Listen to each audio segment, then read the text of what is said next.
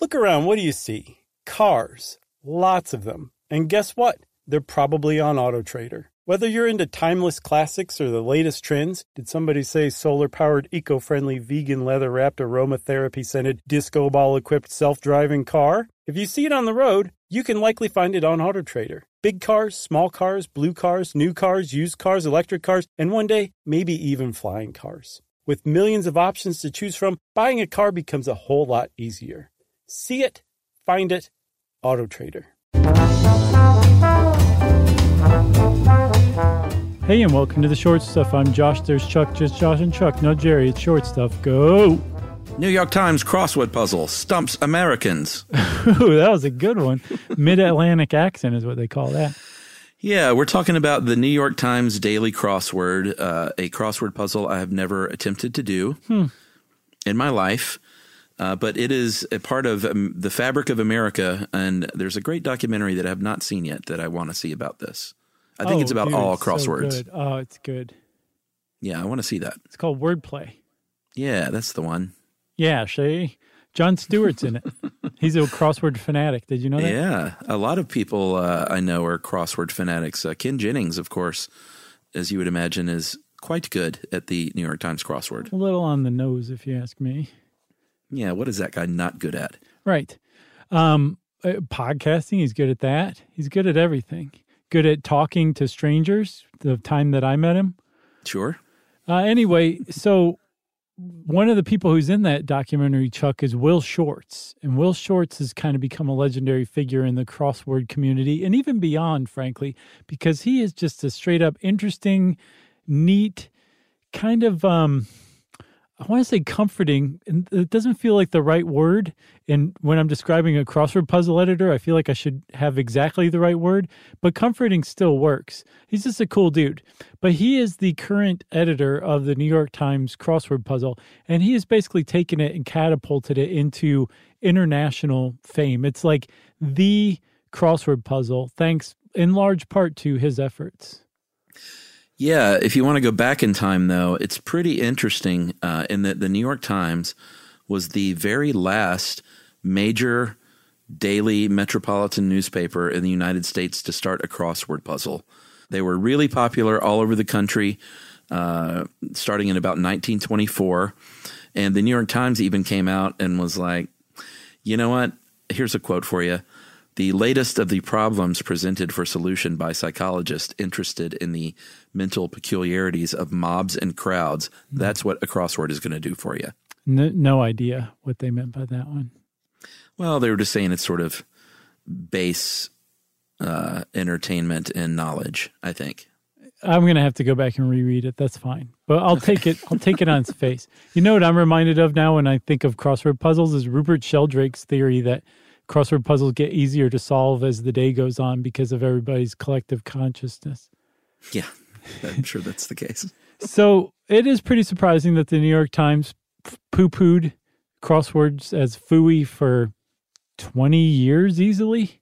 About almost 20 years, maybe 15.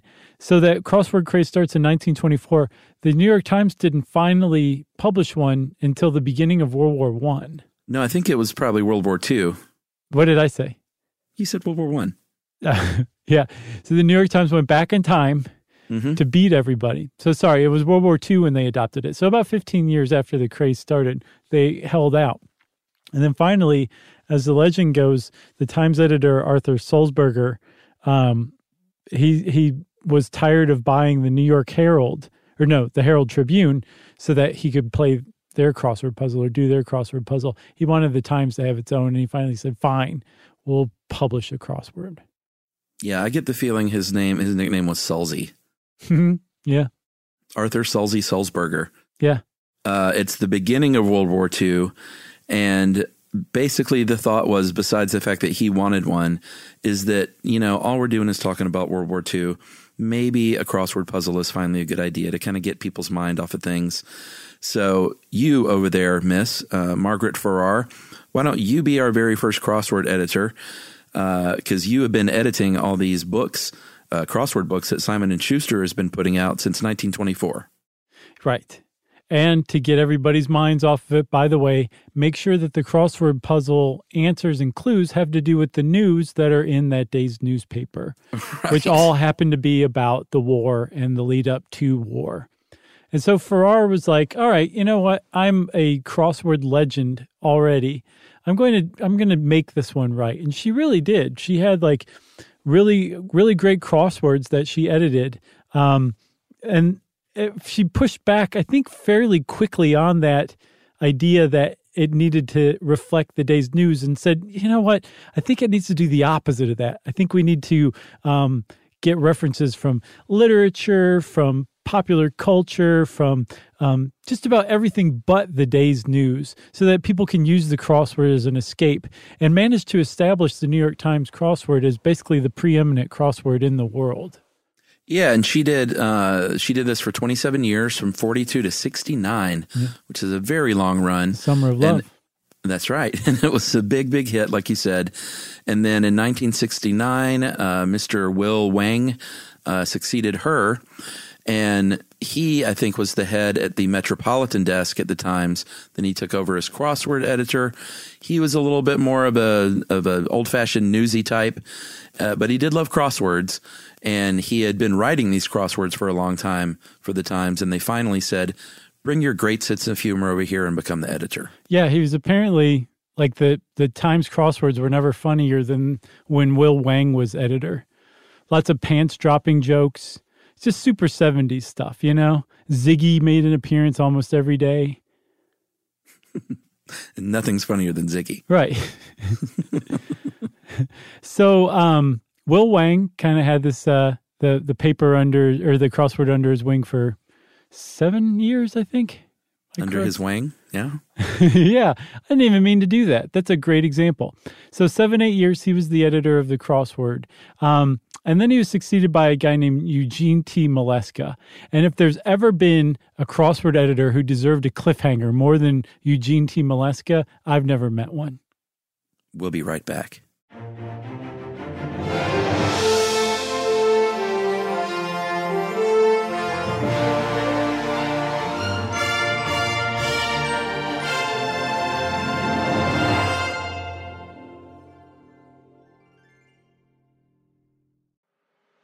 I'm Elliot Connie, and this is Family Therapy.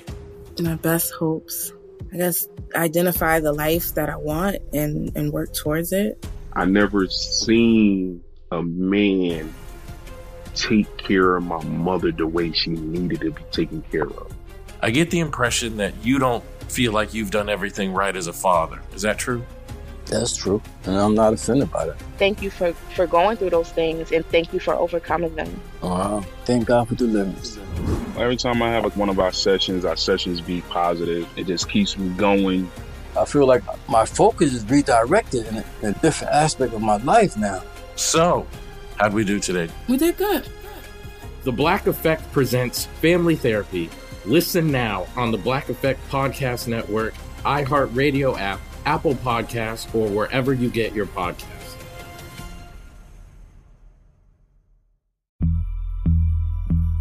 As important as choosing the right destination when traveling is choosing the right travel partner.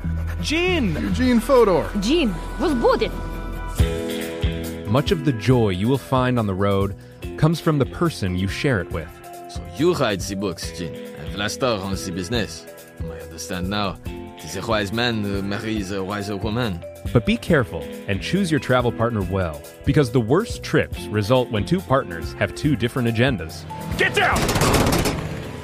I'm not stupid, Gene. Something is going on, and it's high time you tell me the truth. Freeze, Americano! Gene, run!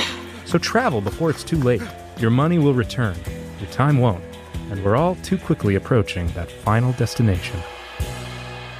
Listen to Fodor's Guide to Espionage on the iHeartRadio app, Apple Podcasts, or wherever you get your podcasts.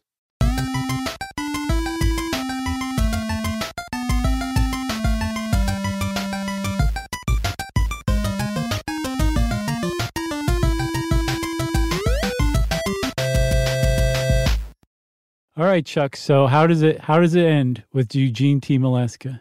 So Gene Maleska is running the show now. Mm-hmm. And the puzzles become a little more varied, a little more sophisticated, more wordplay, but not as much of a sense of humor. I get the sense from when Wang was doing it. Yeah. He was a school superintendent in the Bronx. Not that funny. He was into opera, classical music. Not that funny. And it was just a little more serious in tone than Wang's were. Yeah, I mean, all you have to do is say opera and classical music enthusiast editing a crossword puzzle, and that's, polar opposite of Wang. Yeah. So Eugene Chmielewski does a fine job. He did it for many, many years, from 1977 until I think 1993. And then Will Shortz comes along. And from everything I can tell after reading this and seeing Will Shortz in that documentary Wordplay, he's a perfect combination of every previous New York Times crossword editor that came before him. Yeah. Like he's all of them rolled into one. He's, very sophisticated. He has a lot of culture like Maleska. He's got a sense of humor like Wang. He's really into crosswords and knows how to make them great like Farrar. He's just like the whole package. Like I didn't realize it until this moment. I'm a Will Shortz fan. I don't even do crosswords all that often.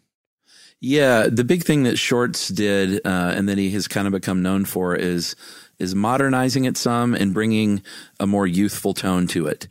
It was kind of seen as like an old person's thing to sit around and do the crossword. Well, that was in large part thanks to Maleska. Oh, for sure. So Shortz comes along and he's like, you know what I'm going to do? And this is something I didn't even know. I didn't know that regular people just write these things out and submit them, which is an amazing fact if you did not know that. I knew that. Do you know why? Because a Stuff You Should Know listener does word searches and they submit them. Remember, they did a Stuff You Should Know word search, and I think it was in USA Today. Oh, cool. Yeah. Well, Shortz came along and said, we need a younger voice in here. And so I think only 6 teenagers previous to Shortz had ever gotten puzzles published. In his 25 years, he has published 37 teenagers. Wow. And the average age has gone I think down, and he, of course, he still has the oldest person at 101 years old. Right. But the average age of contributor has now come down to 15 years. Yeah, from the early 50s to about the 30s. Right. So that reflects an enormous change. Like the people who are creating these crossword puzzles are the ones who actually map out the puzzle, figure out the answers, write the clues, and the choices they're going to make are going to reflect their age group a lot more. So just by virtue of selecting puzzles that are written by a slightly younger group of people, they're going to be a lot more modern and current and more accessible to a larger group of people. Yeah, so they get about 75 to 100 submissions a week. If you are building your own crossword puzzle, you probably are not using graph paper like they used to do. You're probably using a computer program to help you out. I'll bet some hipsters who hire artisan pencil sharpeners do graph paper still, yeah. They're getting their pencils from David Reese. That's right. So this is pretty interesting to me. When you're making a puzzle, and I guess this kind of makes sense, kind of like there's one way to build a boat. You put your theme answers in the grid first, and then you put your little black squares and plot it all out and divide it into your sections. And then you write the clues. Yeah. So you basically reverse engineer the puzzle, starting with the words, then the black spaces, then the clues. I had no idea. I didn't either. I've been doing it wrong. I start with the black spaces, then the clues, then the words. It rarely works out. Have you ever tried to write one? No. I really don't think so. You know that part of your brain that inserts false memories when you want to answer yes to something? Mm-hmm. That part of my brain was just in operation, and I said, no brain, you're wrong. You've never tried to do a crossword. You never tried to make a crossword from scratch. Shut up. Yeah, I enjoy crosswords, but I don't seek them out. I'm not an enthusiast. When I was in college, I would do the one from the Red and Black every day. Yeah. And then when I fly on Delta, I will do the one in the Sky magazine if it's not filled out. Yeah, me and I went on a little kick where we were doing crosswords, and we bought a Chicago Tribune book of crosswords. It was pretty much up our alley. Supposedly, the New York Times is it is well known as a very difficult crossword, but that over the span of the week, it actually gets progressively harder, which I didn't know. Did you know that? Yeah, I did know that. That's one of the few things I knew, because I know that I always thought the Sunday one was the coup de grace, Yeah, but me apparently too. the Saturday is the most difficult. The Sunday is larger, but it's more like a Wednesday or Thursday on the easy scale. So I guess that's what I thought it was bigger, so it was harder, not that there was just more to it. But yeah, the Saturday's the hardest and then Monday's the easiest. That's right. And now that they're online, of course, you can subscribe only to the Times crossword, and they have close to 500,000 people that subscribe just to the crossword. Yeah. And apparently it's a pretty decent source of income for the paper. The failing New York Times. Those people pay $1 million a year for that subscription. That's amazing. It's a lot of dough. It is. Way to go, Will Shortz. Way to go. And by the way, if you're into crossword puzzles at all and you haven't seen Wordplay yet, the documentary, go see it. And since I said that, it's short stuff away.